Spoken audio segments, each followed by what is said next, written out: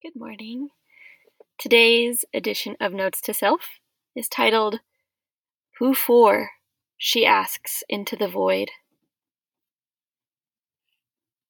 I might be having a hard time, with my apartment being my home, office, restaurant, bar, theater, gym, coffee shop, mostly because I don't know what else to say about it on the internet.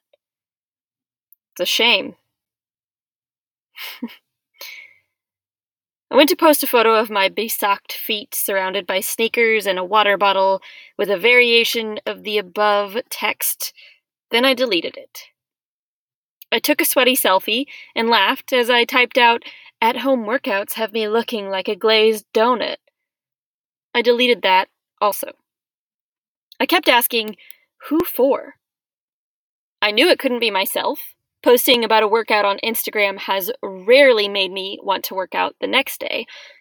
Because I already posted the same thing yesterday, I reason. And isn't the post the same as working out? So I ask, yet again, who for? I'm so full of questions these days that I can't bear to answer another one. So, delete.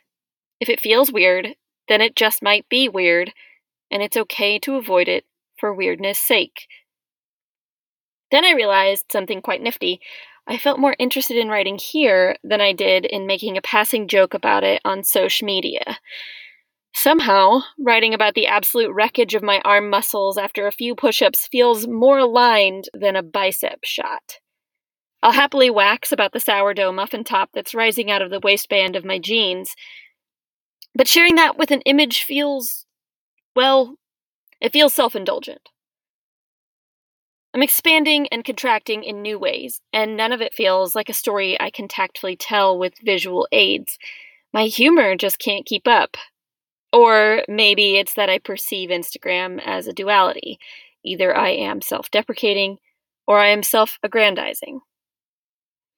Neither of these makes sense for my workouts, or my non-workouts, or my concern over making my home into all the possible things I might have to use it for.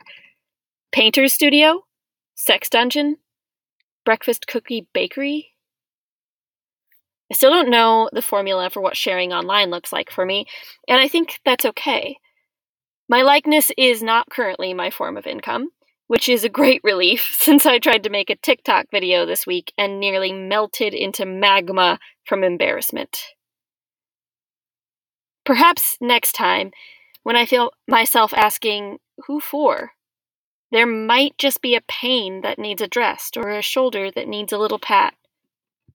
But it doesn't have to happen online. Today's next steps: drink a glass of water, take the morning off of Instagram for the love of God, and keep your head bread to workout ratio at whatever ratio you need it to be. Have a good day. Thanks for listening.